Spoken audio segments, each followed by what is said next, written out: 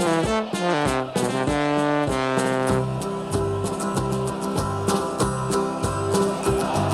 we come, blue and white, and we're looking good. You'll be in for a fight, and we fight pretty good. Getting goals is our job, and we get goals good. Looking good, we are Carlisle United. Hello everyone and welcome to the Brunton Bugle, the number one place to get your car night fix in the podcast world. I'm Lee Rooney. I'm Mike Booth. And I'm Dan McLennan. A narrow defeat at Bradford brings the season to a close and United's finish in 20th in League 2. But it's as busy off the field as the release list is published with some surprise decisions, players allegedly being tapped up and a familiar face returns to take on the head of recruitment role.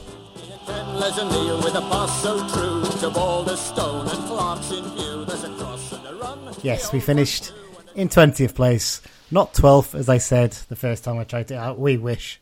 Blimey. Well, it's all over. Season's done, lads.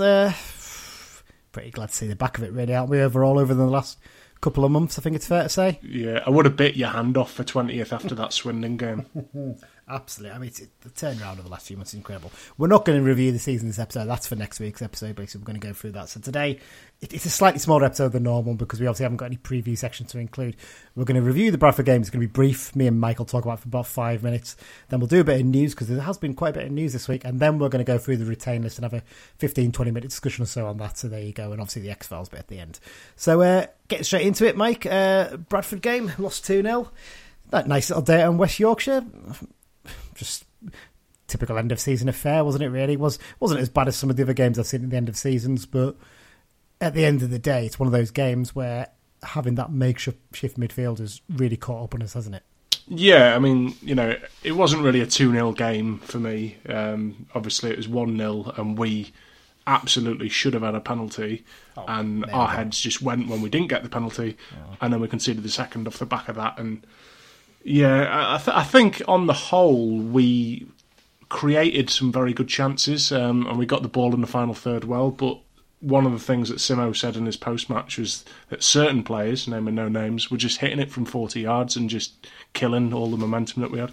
And that'll be Jordan Gibson, then I'm presuming he means. Yeah, because he had 2 or 3 shots from that far out. But I mean, to be fair, he was just trying to force the issue, really, wasn't he? I suppose it's fair to say. I mean, you listened to it on the radio, I'm guessing, Dan, because I think you were in work, weren't you? I finished just before kick-off. Oh, okay. But I had a couple of things to do, so I was driving about listening to it. And the one highlight, which we'll cover in more detail later, was when a certain Greg Abbott was there. Obviously, Greg is ex-Carlisle, he's ex-Bradford. Oh. He was involved in that terrible day at the Bradford fire, of which it was the anniversary. Yeah. And as we'll mention later, after that we did sort of say, interesting. Yeah. But the actual game itself, it sounded similar to Harrogate to me. You know what? I saw a few people saying that, Dreadford, it just shows up. I don't think we played that badly. I think people really need to take a step back sometimes and look at it and say, we had a makeshift midfield. Brendan Dickinson was playing holding midfield for the second half, and he's not a holding midfield, and I do feel for him a bit in that situation, because playing as a sort of player on the wing, as a wing back, whether a winger or a fullback, is quite different to playing in the centre. Some players can do both. Joe Riley, for instance, was pretty good at doing both. Was funny as hell. Hannah was, yeah. But some players it just doesn't suit them, and I think we did okay. I've got to say, Mike, I thought young Jack Ellis had another great game at right. I think we both agreed he was our man of the match for us, wasn't he? Yeah, definitely. And I think first half they targeted him a little bit, and the ball was down his side quite a bit. And at half time, they realised that they weren't actually getting much out of that. So second half, they played it down the middle. That's only natural for them to do as well. Because, absolutely, yeah. That shows they've done their homework, doesn't it? Yeah, definitely. But no, the lad had a great game, and bear in mind he's not really played wing back before. He looks like he'd be quite useful in that position. Someone you could definitely mould into doing a similar role. I mean, he probably had one of our better chances in the first half as well, didn't he?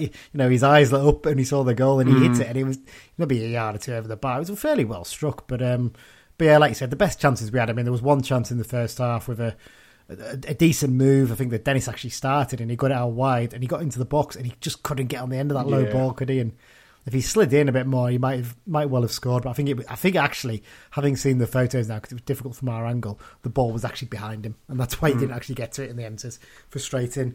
Jack Armour had a brilliant chance in the second half, and he was played through. And I don't know what he did. He slowed up a little bit, didn't he, Mike? He just seemed to take his time. And fair play, Alex Gilliard came out of nowhere and blocked him. I don't know he did. how he managed to it, but he never should have had the chance. Really, it's a little bit criminal that was missed, and then. Like you said, the Dennis one, to me, looks... For me, I think he should get his shot away early anyway. But as he's setting himself to shoot, he does have his legs taken away. And how the ref can't give that, And if he didn't have his legs taken away, their guy handballed it. Yeah. Oh, yeah, that's the other thing, yeah. Because the ref was so busy waving away the protest, he didn't notice that Sonogo actually palmed it with his hand on the floor to get it under control. So, yeah, it's just one of those days with that kind of thing, isn't it? In the end, I don't think it was a criminally bad performance in that sense. I think the work's hard. It's just one of them days. It never really went for us. If we had put it this way, if we had Guy and Devitt in the midfield in that game, I think we would have won that. I think we would have won comfortably. I genuinely do. We've got to talk about a couple of the things away from the actual game itself. I mean, first up, Mark Hughes' behaviour at half-time. What on earth was that about? I mean, for them to upload a video footage of it as well, it's just weird, isn't it? Brain dead. I mean, you're just asking for an FA charge, aren't you, really? Yeah. The fact that it was taken down a few hours later probably tells you all you need to know, but... Yeah, someone's definitely made a call there, haven't they? Probably Hughes himself like, come on. You know, I know I did it, but let's not get me in trouble here. But he barged into Gavin Skelton's when there was a little bit of... It wasn't even handbags, it was a little bit of shouting, basically, and he just... got it all kicking off, and then John Mellish wanted to get involved, and then John Mellish ignored it, and then suddenly their captain grabs John Mellish out of nowhere, and then by the end Mellish is like, whatever, mate, and just I did notice there was like a little step up onto the pitch, and Big Dinnell was slightly off balance, so he fell back, but once he sort of steadied himself, there was one or two seemed to suddenly back down very quickly. Before we get into the other incident, shall we say, I've got to say one thing I'm not happy with Paul Simpson about. Didn't get our final run out for Big Dinnell, did we? So all our predictions were never going to be right. Whatever happened, but yeah. Well, let's talk about what happened before the game. Pretty disgraceful, isn't it? Really. Essentially, there was as you mentioned, you'll mention later, Dan, I'm sure. In fact, in terms of Greg, there was a minute silence for the remembrance of the Bradford fire disaster. They played "You Never Walk Alone" over the tannoy. There was a bit of boom when that happened. Now, I think people couldn't, because you can't really hear the tannoy like these grounds. I think people just thought, why are they playing, Liverpool's song, boo, whatever, that kind of thing. I think there was a misunderstanding there. I'd like to think. I'm not 100% certain of that, but that's I was told from someone who was there that someone did try to start a song, but apparently they'd come out the toilet when they were doing it. There was As soon as they realised, they were like, oh, shit. There was, for me, there was a few, just at the start of the mid-times, who were still coming to their seats and didn't know what was going on. And then I think it was about 30 seconds in, wasn't it, Mike? One bloke just started out, everywhere we go. And I'm not convinced he'd just come out the toilet for me. I don't know, because I couldn't see. It could be someone else, there's... I think there was two. There was one behind the goal and one in our bit, I think. And it is literally just two idiots that did it. And then they all started getting shushed and basically... certainly not representative of everyone else who travelled. No, absolutely. And there was a bit of chattering at the start, and quite a few people were sort of shushing the people who were doing a bit of chattering.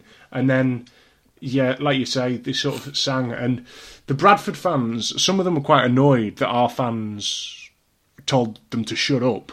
And, I can semi-see where they're coming from, but there's no guide. I've never once been to a game and our fans have sung during a minute's silence. It's an absolute disgrace. And the Bradford fans themselves were saying that they've done this on the last game ever since the disaster, and no other team has done that. And there's no sort of guide on how to behave if somebody is making a noise during a minute's silence. But let me say this. This is not an excuse for it. It's a reason why it probably happened. There was a lot of very oiled-up people, to say the least, in that game. Probably on things other than drink as well, if I'm being brutally honest, because there was a big queue for the cubicles in the men's at half-time, to put it bluntly. And I'm pretty sure not all of our fan base had the bad runs that day. And I'm sure there were some incidents in terms of seats being broken towards the end as well. It's a bit... it's great that we've had such big support these last few games. You point out, Dan, that it's incredible. Yeah, I put a post up on Twitter, didn't I? And it's fantastic, but some elements need to calm down a little bit. Let's just put it that way. And I think we'll leave it at that for the Bradford game. That's just basically saying we're not very impressed with what happened, to say the least. Right, well, let's move on to the news then, guys. I mean, where do we start on this then for this week? Obviously, we're going to cover the retain list separately as an actual section. But in terms of news... I think the head of recruitment is the main one. Well, yes. I mean, as you mentioned, there was a lot of talk last week, wasn't there, in terms of, who's it going to be? We had a few names mentioned. There was a fellow at Blackburn, possibly. Paul Murray's name was thrown into it. He's doing a similar job at Blackpool. Blackpool for that. I think it's the under-23s in the academy more for that. Isn't it? I think even Mick Wadsworth was mentioned recently. But it wasn't either of those ex-Blues. It was Greg Abbott returning to the club to take on the head of recruitment role. He's been doing a similar role at Solihull Moors for quite a while now. I think maybe this year, because Neil Eardley's there. He's a good friend of his, isn't he? Just on the mention of Solihull there. Yeah. There was one or two Carlisle fans went, he's been working at Solihull Moors. Who were there?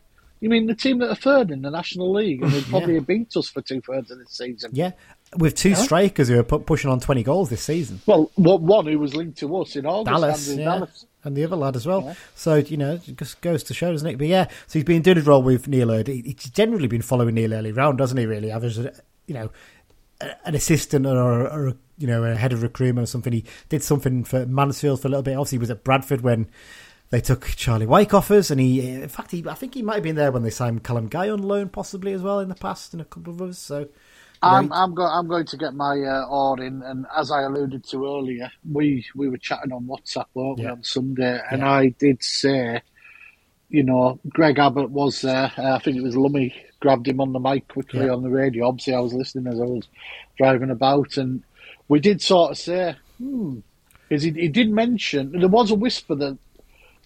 Paul Simpson was waiting on someone to tie some loose ends up. I think he said that in an interview. And obviously, Solihull, he just literally finished at Solihull. Yeah. So it was like, and we went, well, there was another name that seemed to have a bit more traction, but, the hunch was right in the end, and... Yeah, fair play. You did say it, and I think... On this pod, we're in agreement. We think it's a good appointment. I mean, Mike, you've said it before. He's got a real eye for a player, hasn't he, at this level? Oh, he does, yeah. And, some people say, but, he didn't play Paddy Madden and Naki Wells, but he found them, He did, and I think there's a little bit of rewriting of history on that. Anyone who saw Naki Wells playing for the reserve team would see he was not ready. And who are you dropping for him? Rory Loy? Francois Zoko? Exactly. John Paul McGovern? Lee Miller? These are all experienced lads. He was the lad just coming over from Ireland. It's just, there's a little bit of, luck's probably not the right phrase, but a little bit of, right player, wrong time, basically, wasn't it, with him coming in, really? So it happens sometimes. Sometimes players settle elsewhere and do all right elsewhere. So, it's one of those things. But like you said, you can spot a player in loan signings. I mean, people will pick out the ones who weren't very good, but actually, his hit rate was pretty strong. Even picking out players who were just, maybe unknowns and you never really heard of them. James Chester, Ben Marshall. Yeah. I mean, even no manager has 100% success rate with signings, do they? Let's face it. No. Of course they don't. I mean, even like some gems that you've never heard of before. I mean, I remember when we signed James Berrett, I was working at the club and I thought, I know some people don't rate him that much, but he scored 10 goals a season, 2 seasons in a row from midfield for a player that's supposedly anonymous. I know he scored a few penalties, but... What would we give for one of them this season just finished, 100%. And like Liam Noble would be like that. So it works really well. He doesn't have to be based in Carlisle. And as Simo said before, actually being based a bit further down the country is a better position for us because he can get to more games. He can do more stuff. It seems to be the thing I wouldn't expect him to be here on a Saturday because he should be watching players. Yeah, he should be coming up a couple of days a week. He'll be at some games, obviously, but if targets have been identified, he will be watching them. Absolutely, and like I said, I think not sat on a laptop watching a little clip on Y Scout. No, absolutely. He's an old school one. He'll go and do that. Jakey Blaine can give the input in terms of that sort of stuff as well, can't he? So you've got a good mix of both, and that's what you want. You want to do the new and the old, really. And like Simo says, sometimes you just need someone to go and watch a player. look what he's doing. What's he like when the opposition have got the ball in the other half and stuff like that, and seeing how he reacts. And I genuinely think it's a really smart appointment. It's a really good one, and like I said, he can spot a player. And like I said, a lot of the time, it'll be what Simo wants him to go and watch.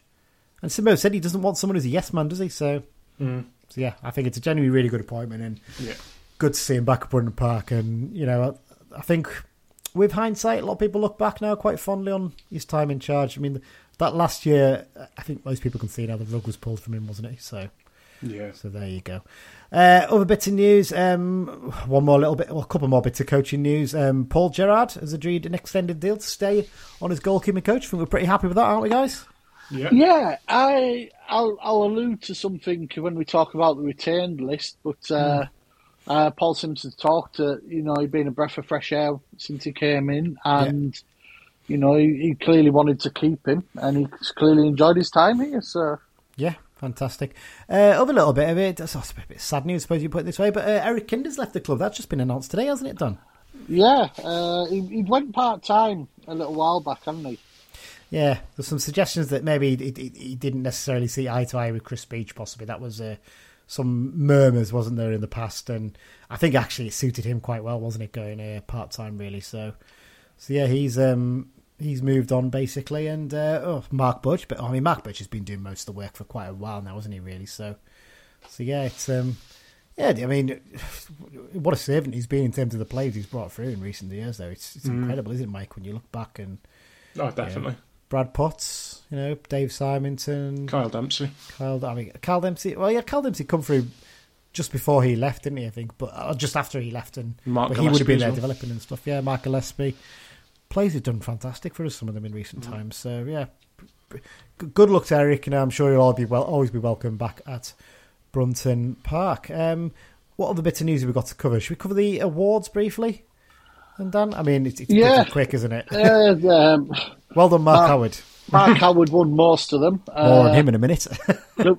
Luis Alexandra, more on him in a minute. Got the goal, which for the team goal against Stevenage. Yeah. Rod McDonald shared one of the awards with Mark Howard. I think that was the Vesta Wealth Man of the Match, the home game man of the matches. But it was pretty much a clean sweep for Mark Howard. Jack Ellis was the youth team player of the season. No massive surprise there, really, is it? I mean, I suppose if Sam Fishburne had played for the youth team most of the season, he might have had a chance for that. But it makes sense for Jack to get that award. Just listing the ones Mark won: Kiosk Player of the Season, London Branch Player of the Season. Where we at? I'm trying to look for you. Sorry, Vesta Wealth Player Man of the Match. Obviously, you mentioned there. Mark Howard shared that with Rod McDonald. Season Ticket Holders Player of the Season, Mark Howard. Players Player of the Season, Mark Howard. So yeah, he's won all those. Morgan Feeney also got the Champagne Moment Award, didn't he, for his goal against Oldham, essentially, because that's what London Branch do. A little bit different award, isn't it, really, in terms of focusing on that kind of thing. So fantastic for. And let's be honest, it was a hell of a. Oh, it was a hell of a moment. I mean, the only one I can think that could maybe go near would be Toby's goal against Tranmere, or his goal against Rochdale, possibly. Probably the only near contenders, I think, for that. But yeah, fantastic. I think there was one other award there. I just missed it. Obviously, I should give a shout out as well. Special recognition award was given to Barry Mossop and Ian Gray, who've retired from their roles helping out with the ball boys. I know Barry personally, known him for years. He's a good player. When Ian's one of the two regular lads on B stand, so hopefully he'll be taking a seat instead of watching people in seats. Yeah, fantastic. A little quick shout out as well for the ladies' player of the season, which is I'm really sorry. Is it Kyra Bland? Ciara. I'm not sure how you. Kira, you're probably right there. Kira Bland. Yeah. So congratulations to Kira. Apologies for pronouncing your name wrong at the start there, but fantastic to get her award as well. That's the awards covered. So let's get right into the meaty stuff now, then, guys. It's the retain list, and well, I'll go through it first. Basically, that's the easiest way to do it. So we know who's been contracted for next season. There's no discussions about players being told they can go from those. I think Simo quite sensibly wants to have a look at Tristan Abrahams because he's not really seen him, obviously, because he's been out on loan. best bit of news first of all, Morgan Feeney is under contract for next season because we've activated the clause. So and he stays. Simpson has indicated he wants to talk to him about a better contract. Yeah. That's great news. This is John Mellish. You listen to the Brunton Bugle. Just a reminder to everyone, if you haven't already, please subscribe to the podcast using whatever podcast app you use, whether that be Pocket Casts, Google Podcast, Apple Podcasts, Spotify. You just click subscribe, and every time a new episode comes out, it'll go straight into your inbox, so you don't have to mess around trying to find it. Also, as well, if any of those podcasts give you the opportunity to review the podcast, please do give us a review, and a 5-star review would be fantastic. It means we move up the charts and that kind of thing, and more people find out about the podcast.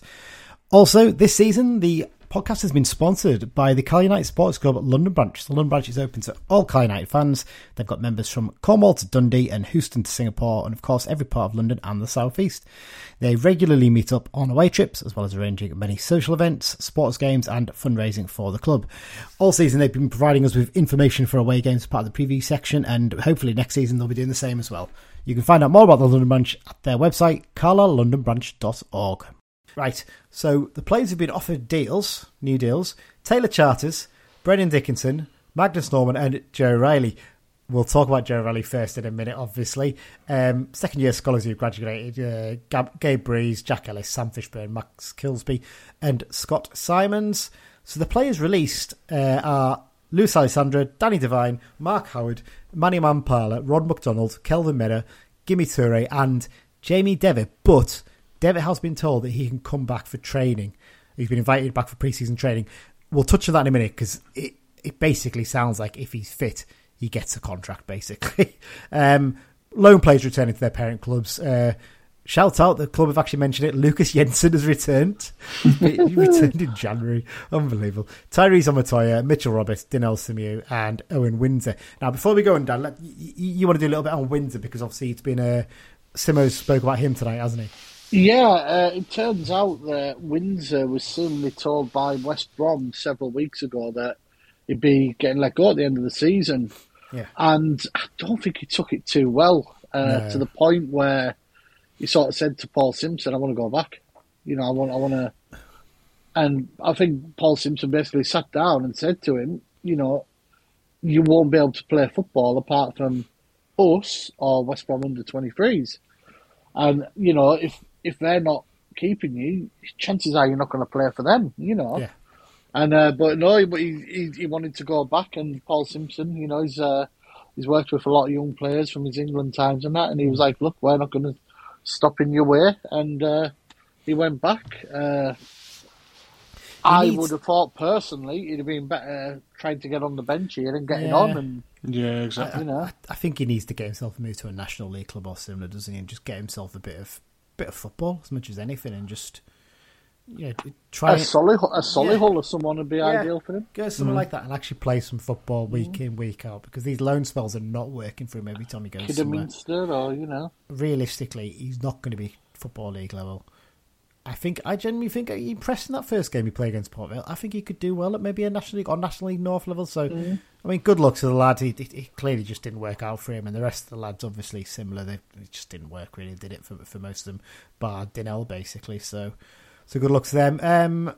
All right then. Well, let's get some of your views, guys. Mike, do you want to start off? What's your initial thoughts on the retain list? I mean, for me, I think the biggest sort of shock is Magnus Norman getting a new deal. I think the rest we all kind of predicted, didn't we, really? It seems a bit baffling to me, but maybe Simo's scared of not having any keepers going into pre-season. I don't know, but yeah, it seemed a bit of a weird one.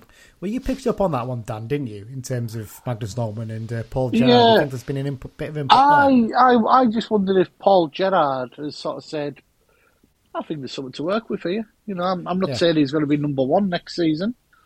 I think with Howard going, I think Paul Simpson probably has someone in mind. Yeah. Or a short list of keepers. If Norman signs, because obviously he's got to decide if he's staying or not yet, I would imagine Gabe Breeze and Scott Simons will more than likely go out to play football. Yeah, at least one of them will. Yeah. But yeah, I just wondered if they maybe thought, you know, he's a big strong lad. Magnus Norman, there's... Well, so one of my mates was pointing this out to me, Ian. He was saying, like, there's a good market as a goalkeeper to be a good, solid number 2 as well. To develop yourself to be a player who's capable of coming in and doing a job. He might not stay here forever, but he knows he's always going to go to clubs, and a club will go, well, I can get him in. And actually, we can, we can rely on this lad to come in when we need to. And you might be bob around a few clubs, but you earn a decent wedge, don't you, to do that? Yeah. Am I correct in that Magnus Norman has a girlfriend who's local? May well do. He seems to be quite settled here, doesn't he? Because he likes going on his fell walks, doesn't he? Stuff like that, a bit like Big Toby. And, on his Instagram and his Twitter, he's been at Silleth, Allenby, Derwentwater, so he clearly likes the area. And I'm pretty sure he certainly did have, I assume he still has, I've no, it's none of our business, but I'm pretty sure he had a fairly localish partner. So. Oh, well, there you go. I mean, with him, I think we all three of us agreed we would have let him go last week.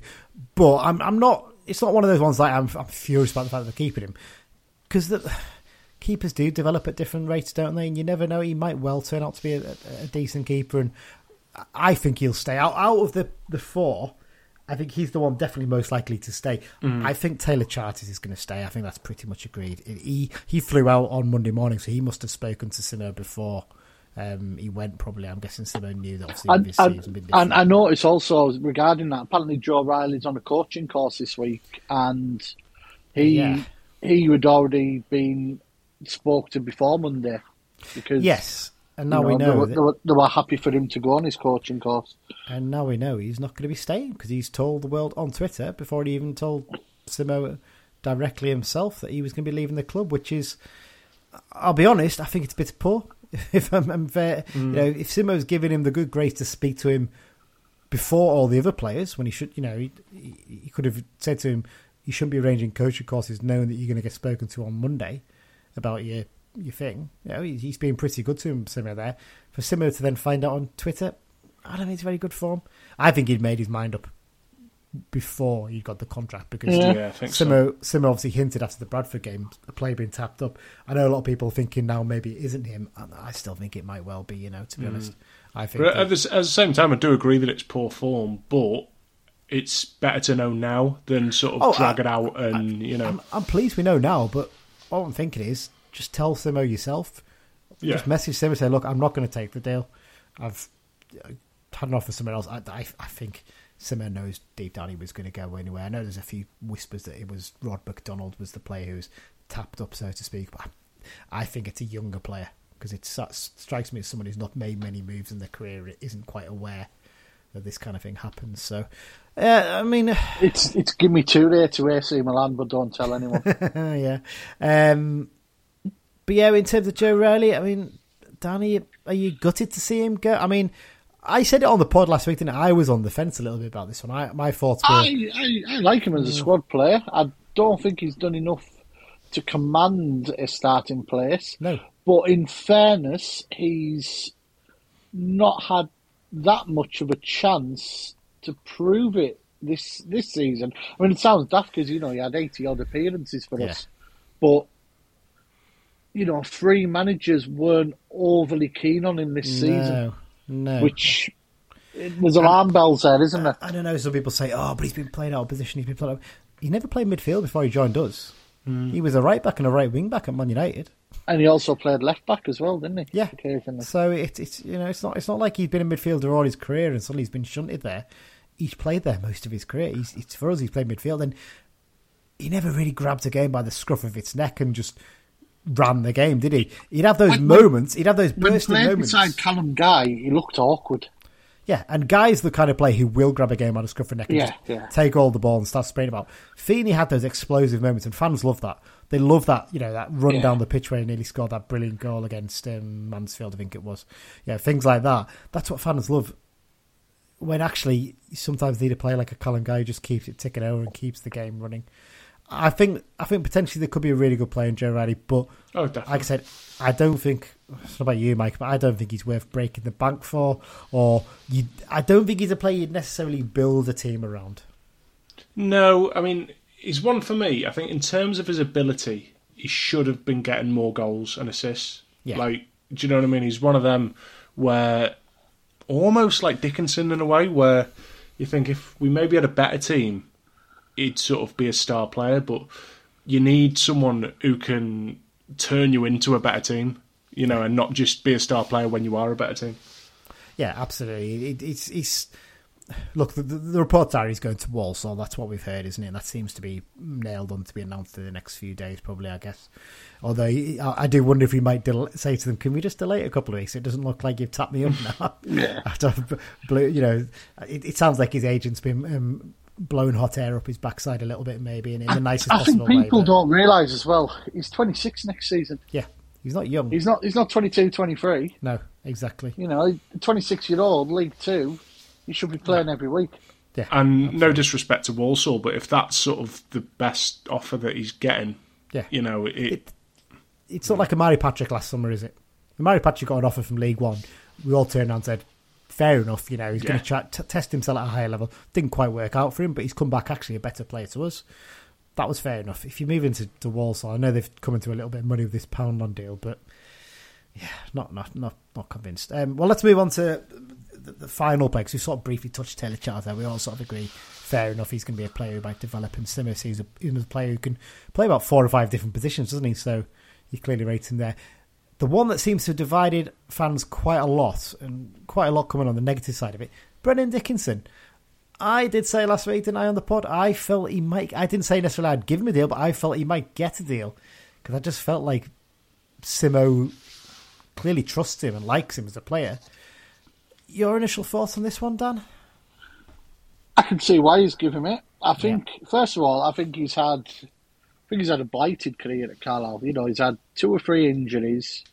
He's actually played a lot more games this season than you realise.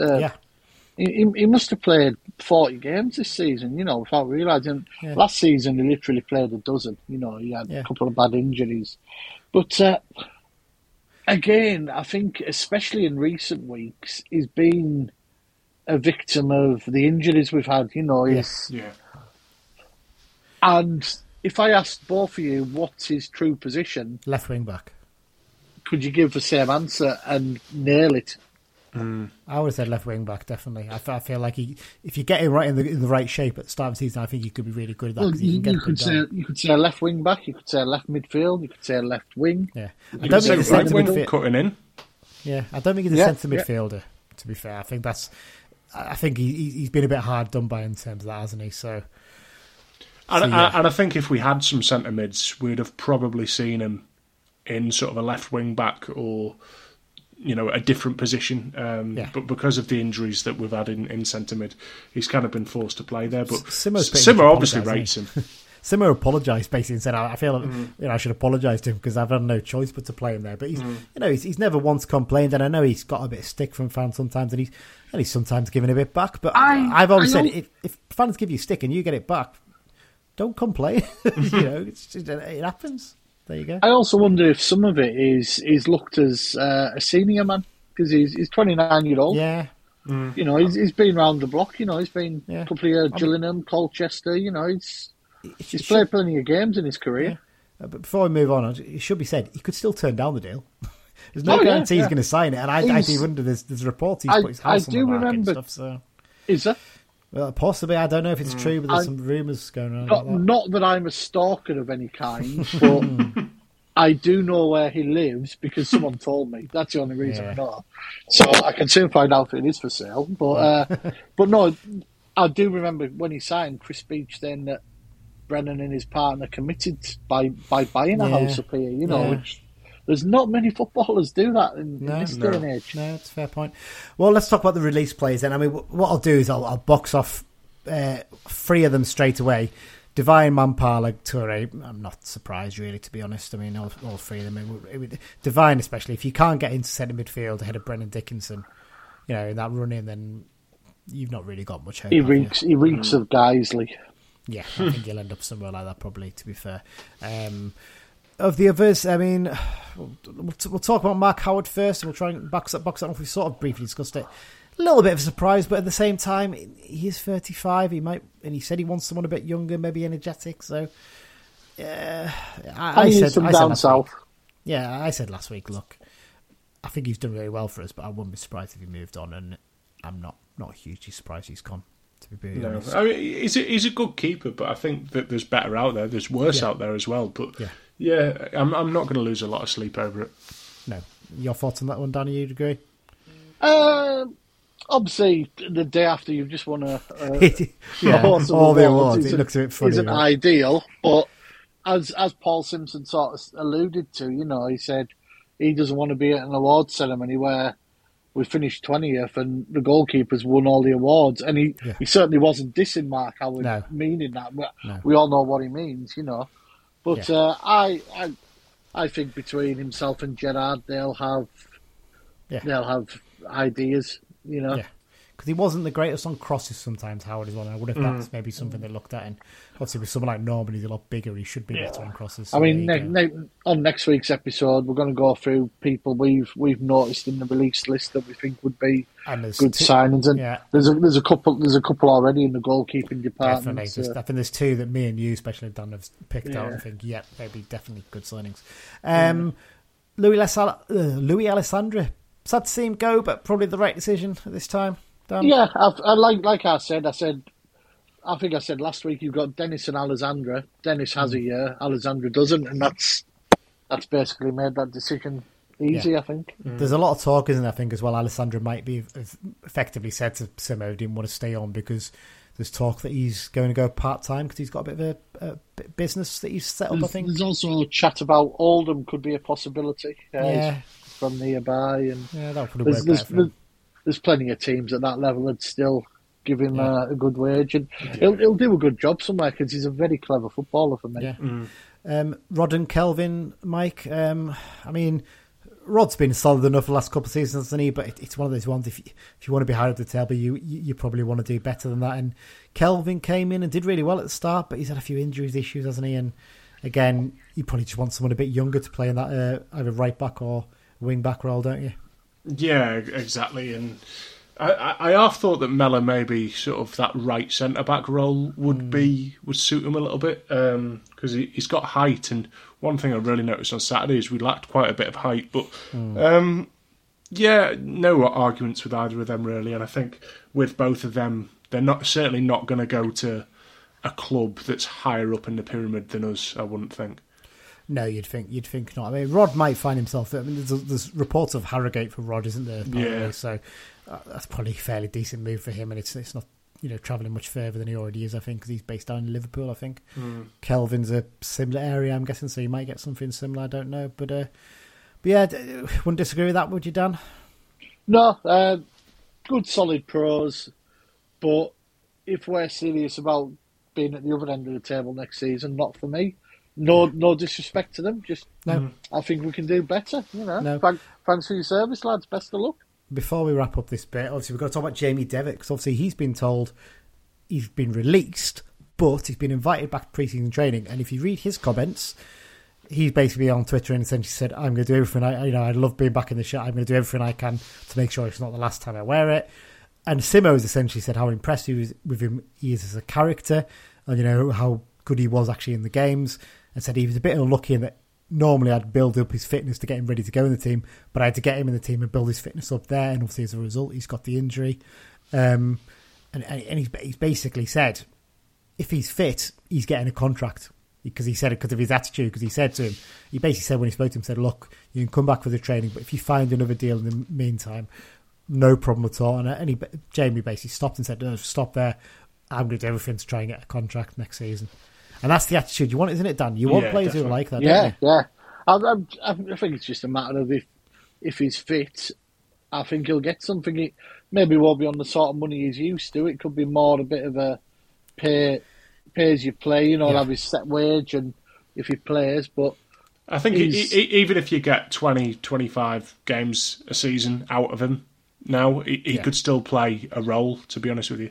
And he's the kind of player someone like a Taylor Charters could really learn from as well in that role. Charters, Gibson, any other young players coming in. Simo's mentioned both of them as being able to play as a 10 if needed. And there's not many better at our level than Devitt to learn from. I mean, Devitt these days won't be a 10. He'd be sitting a bit deeper, wouldn't he, than 8, probably, I guess. But, an 8, yeah. But it's a real testament to him. He basically made 4 starts after coming back, 4 in a row, and we got 12 points from those games, didn't we? Can I just say I love using proper old numbers for, positions. Yeah. What number is he again? A 20. He's not a 27, but he's a 14. Yeah. Yeah, just the way it is. But no, he's you know what I mean. He's been fantastic since he come back in those 4 games, and you could argue those 4 games basically got us out of trouble, and it gave us a real base to build on, and gave us a bit of momentum. And him and Guy looked like they had a good understanding in that midfield as well, which really potentially puts us in the competition. You wouldn't mind seeing them two with a proper digger just behind them doing the nasty work. The Tom Tayo type role. I almost wonder even if that Chris would work. Billy, Tom Tayo, If those two would work with Gibson just in front of them a bit more often. And see how it works, because give Gibson a bit of freedom. I think Gibson could do the Grealish role potentially, but there you go. Overall, just to wrap that bit up, lads, then feeling is that we're pretty comfortable with what's happening, and there's been a lot of angry reaction about some decisions, but at the end of the day, we finished in 20th place. I think Lummy said this, hasn't he, on the message one? We finished in 20th place. No one can really grumble that much. Back Simmer to do it. If he thinks he can get the best out of Dickinson and Norman and people like that, back him to do that. Really do, because as I said on Twitter and on Facebook, remember back when we got promoted from the conference, he let Tom Cowan and Matt Glennon go 2 days later. And there was an angry reaction then saying, what are you doing that? Why are you getting rid of them? Well, I know we already had Westwood the club. We brought Anthony Williams in as a backup, and he was solid enough, and Westwood stepped up. Well, Williams was just brought in as number 1, wasn't he? Yeah, he was brought. Yeah, I'm saying he ended up as backup, but Westwood stepped up eventually. They felt he was a player who could do that. And I don't know who the fellow who replaced Tom Cowan was. I seem to remember he did okay. What was his name? Oh, yeah, Aaron Aldi. There you go. So, back him to do it. Overall thoughts, lads, you're pretty happy then? Yeah, you can't argue with most of it, can you? Like I said, Dickinson will have annoyed a few, and Riley, but it is what it is. It's happened, and here we go. Simmo we trust at the end of the day. Simmo we trust indeed. Do you want me to read a few of these quickly? Yeah, we'll quickly bash through a few of the opinions the fans have sent in, and then we're up on our Twitter. We ask a few of our listeners, you lovely lot. I've got the first, Chris. The only surprise is Norman over Howard. Is that meaning he's going to be number 2 to a new signing? Unless Howard plans to retire, they must have someone targeted. Also happy that it looks like keeping an eye on Devitt, potentially offered something if he heals up. Fish Island Blues, totally understandable considering the way the market works now. Be more interesting to see who signs on and who doesn't at the end of the month. Exciting summer ahead. Claire, we ended up 20th. Big shift is needed. I wanted so much for the season to work for Louis, but it was too late for him. Surprised about Howard, but like someone says, there's going to be a ton of players out there fighting for contracts. Our mate Nick, about right for me, would have liked Howard to stay. Obviously told him he's moving, no point offering. TF, we don't have your name actually, but just TF. We finished 20th, not good enough. That said, for all those people like and dislike to a man, they haven't been good enough, so change is needed. As Simo said, he'll get some right and wrong, but let's face it, the squad hasn't put a big marker. Another Nick Blando, happy enough, need a good first choice if we're keeping Norman. He thinks he'll be shocked if Dickinson accepts his deal. Another Chris Kendall, still feel like we offer contracts to players who aren't and won't be good enough. We finished 20th for a reason. Keeping a lot of them doesn't fill him with confidence, but he says it's a big summer for Simo. And then keeping a lot. We're only keeping 3 now out of the 4. We're only keeping the ones that sign a contract, to be honest with you. Exactly. Jim Gaffney and Chris Foster. Jim says must have a keeper lined up, and the pair of them both mentioned Kieran Westwood. I think that's one of them that would be lovely to see, but I'd be very surprised. He's 3 years older than Howard, and he was practically retired when he signed for QPR. He was training with Crewe to keep himself fit, but he didn't want to sign for Crewe in League One. Is he going to drop down to League 2 at this stage? I cannot see it. Oh, and sorry, well, one of them I've just couple rounds. I can't say your name. Magnus Norman isn't good enough to be starting, so why keep Howard as a backup instead of him? He's a bit confused by that one. And then Crispo just mentioned the player getting tapped up and mentioned a few players, but like we said, we'll never officially find out. So. No, I think Simo kind of regrets that now, doesn't he? I think. What he said. But there you go. But no, thanks for your comments, folks. I appreciate it. That's what we're going to try and do a bit more of next season, isn't it? I should say, Greg Bullman didn't send me over on WhatsApp. He's a good friend of ours. He sent me an audio file. I haven't had time to download it. We haven't got time to fit it in. But suffice to say, Greg said beforehand he was pretty happy with the decisions and said basically none of the players can really complain and that Simo clearly sees a player in Dickinson and just back him. So, yeah, fair enough that from Greg. Right, on to the X-Files section. Not quite as busy as usual. A few little bits out there, though, isn't there? No. One of the most regular people in it this season, Harry McCurdy, scored again. 3-0 win at Walsall. Ensured Swindon get into the playoffs. They play Port Vale. The dream lives on of him missing a penalty in the semi-final and crying on Sky, isn't it? So there you go. Yeah. Abraham scored again. I know he's not ex-Blue, but we haven't done a loan update this week, have we? Because it's a bit all over the place with it being the end of the season. So Abraham scored a late penalty for Grimsby. Bad 3-1 defeat at home to Maidenhead for them, though. They're still well in there. Still looking strong, aren't they? That's the important thing for them, they're actually doing. They're actually playing right now because we're recording earlier in the week and they're winning. So, win. And Connor Thompson scored for Blythe in a 2-2 draw at Gloucester, I think it was. James Tavernier scored again, a penalty for Rangers at home on Sunday. Should be said as well, he's got to the Europa League final. We didn't because we recorded while that game was on last week, didn't we? So congratulations to him. He's also the current top scorer in the Europa League this season. From right back, that's mad, isn't it? From right back. I mean, he has had 3 or 4 pens in that run, but you've still got to score them. You do wonder with him, will a club come in for him at some point, maybe? I know Rangers are a big club, you know what I mean, but a Premier League club that could offer him money that Rangers just couldn't compete with. You do wonder if that'll happen. I know he's 30, but yeah, you do wonder about that sometimes. Yeah. Obviously, on to other news. The big one was Danny Granger has returned to Workington as manager. Yeah. They got rid of Chris Wilcock after they failed to go up. Who saw that one coming? Well, everybody, didn't they, really? It's common sense, isn't it, really? I'm sure he'll do well there. That's good news. Michael Rains has signed a 2-year deal at Stockport Town. He was doing something at Stockport County, wasn't he? And they've both got the same owner from memory. It's a weird sort of thing, isn't it? Because Jansen's flitted between the two. So yes. He was manager at Stockport Town, wasn't he? And now he's back to doing stuff at Stockport County. So Rains has gone in as joint assistant manager, but he'll also be playing. So, and that's pretty much it this week. Not much. Yeah, there's no real bit in terms of players being released. Obviously, I think we mentioned Reece Bennett last week, didn't we? And there's been odds and sods, but I think we're going to cover them more next week, aren't we? Because most of the lists will be out by the time we record next week. Yeah, but, so that's the plan next week, obviously, but we'll cover that in just a sec. But there you go, that's the X-Files for this week then. Oh, wait, hang on. Dan, we forgot one thing, haven't we? Oh, yes, I just said this earlier, didn't I? Greg Fleming was in the SPFL Team of the Week for Annan. Annan got through, and in the final this week against Edinburgh City, I'm actually planning on going to that game on Friday night. So, we're actually doing this recording on Tuesday this week for various reasons, and they're currently 0-0 at half time. No, it's not bad in the first leg. So. Because Edinburgh City have been quite well backed, haven't they, in recent years? Yeah. Like a lot of the teams that have come up. Most of the teams that come up, I mean, I know we're going off topic here, but Bonnyrig Rose played Cowden Beef in the first leg on Saturday and won 3-0 in front of over 2,000. I love that name. I don't know how many times you'll hear it, but it's an amazing Scottish FA Cup, like third round, whatever it is. It's genuinely one of the best weekends in the calendars for names and that.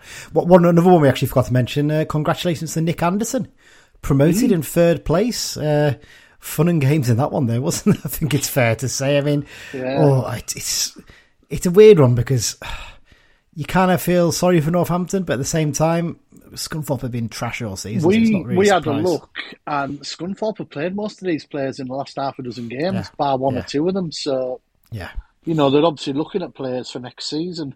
Yeah, definitely. I mean, I think there's only about 2 or 3 senior players actually left in the squad at the moment. I think the rest have been told not to bother because they're going at the end of the day. And the rule is, I think you have to pick 4 of. I think once you get to, I think it's the 3rd weekend in March, you have to pick. So many who played the last game. Yes, and all it's that, like 4. I think it's 4 players or something like that. So it's to give it some form of integrity. But at the end of the day, it's Scunthorpe's choice, and they've been rubbish all season. I mean, putting a 17-year-old in net is a little bit dodgy, frankly. But what if the main keeper did have an injury? You know, yeah, that's true. and it had Northampton have raised concern, but they have accepted the result apparently. Yeah, I think it's one of these things that the EFL might really look at that rule and see how do we make it better. But Scunthorpe have been one of the worst teams the EFL's ever seen, frankly. So it's not a huge surprise really that they got beat. What I'd say is big shout out to Fraser Horsfall for his handball against us. That's basically cost them promotion. That 1 extra point they would have got if they hadn't conceded that penalty would have put them up. So there you go. And there's a lot of talk as well that actually they had Barrow on the ropes and they just sat back in the second half and didn't have a go. So there you go. So that's X-Files. We finally wrapped it up. There you go. Okay, lads, there you go. A little bit of a smaller episode today, basically. We're just covering off those bits. We'll be back towards the end of next week with the next episode. Essentially, what we're going to do is we're going to do our sort of mini-season review of how things went for United, look by months, you know, have a little look at I mean, it's going to be a horror show for up till about February, isn't it, I think, for most of it. But talk about some of the weird decisions. We'll certainly be using the clown car noise a lot on that episode, I think it's fair to say. For the last time. Yes, we hope so. We might even get to see what our new kit's going to be like by then. You never know. I mean, chances are fine, I suppose. Steady. I know, but we'll do that, and what we'll do as well is we'll have a look through our predictions from last season. Mike has managed to collate them all. They're generally not very good, but I think I'm going to be quite happy with in terms of getting who finished top right. I think someone got both relegated sides right as well, possibly. I can't remember who that was. Yeah. Was it Dan? Well, there you go. Oh, Mike, you're not having a great one here, are you? By looks of things. No. But, I think all of our playoff positions were absolutely terrible. But there you go. Yeah. As well as that, what we'll do is we're gonna go through the release lists and we're gonna pick out a few targets we think might be worth looking at for the Blues, trying to keep it as sensible as possible. But you know, we always get excited about these kind of things, don't we? But there you go. Oh, yeah. Well, that's it then, guys. Mike, Dan, thanks very much for joining me. Really appreciate it. Thanks everyone for listening, and up the Blues. Up the Blues.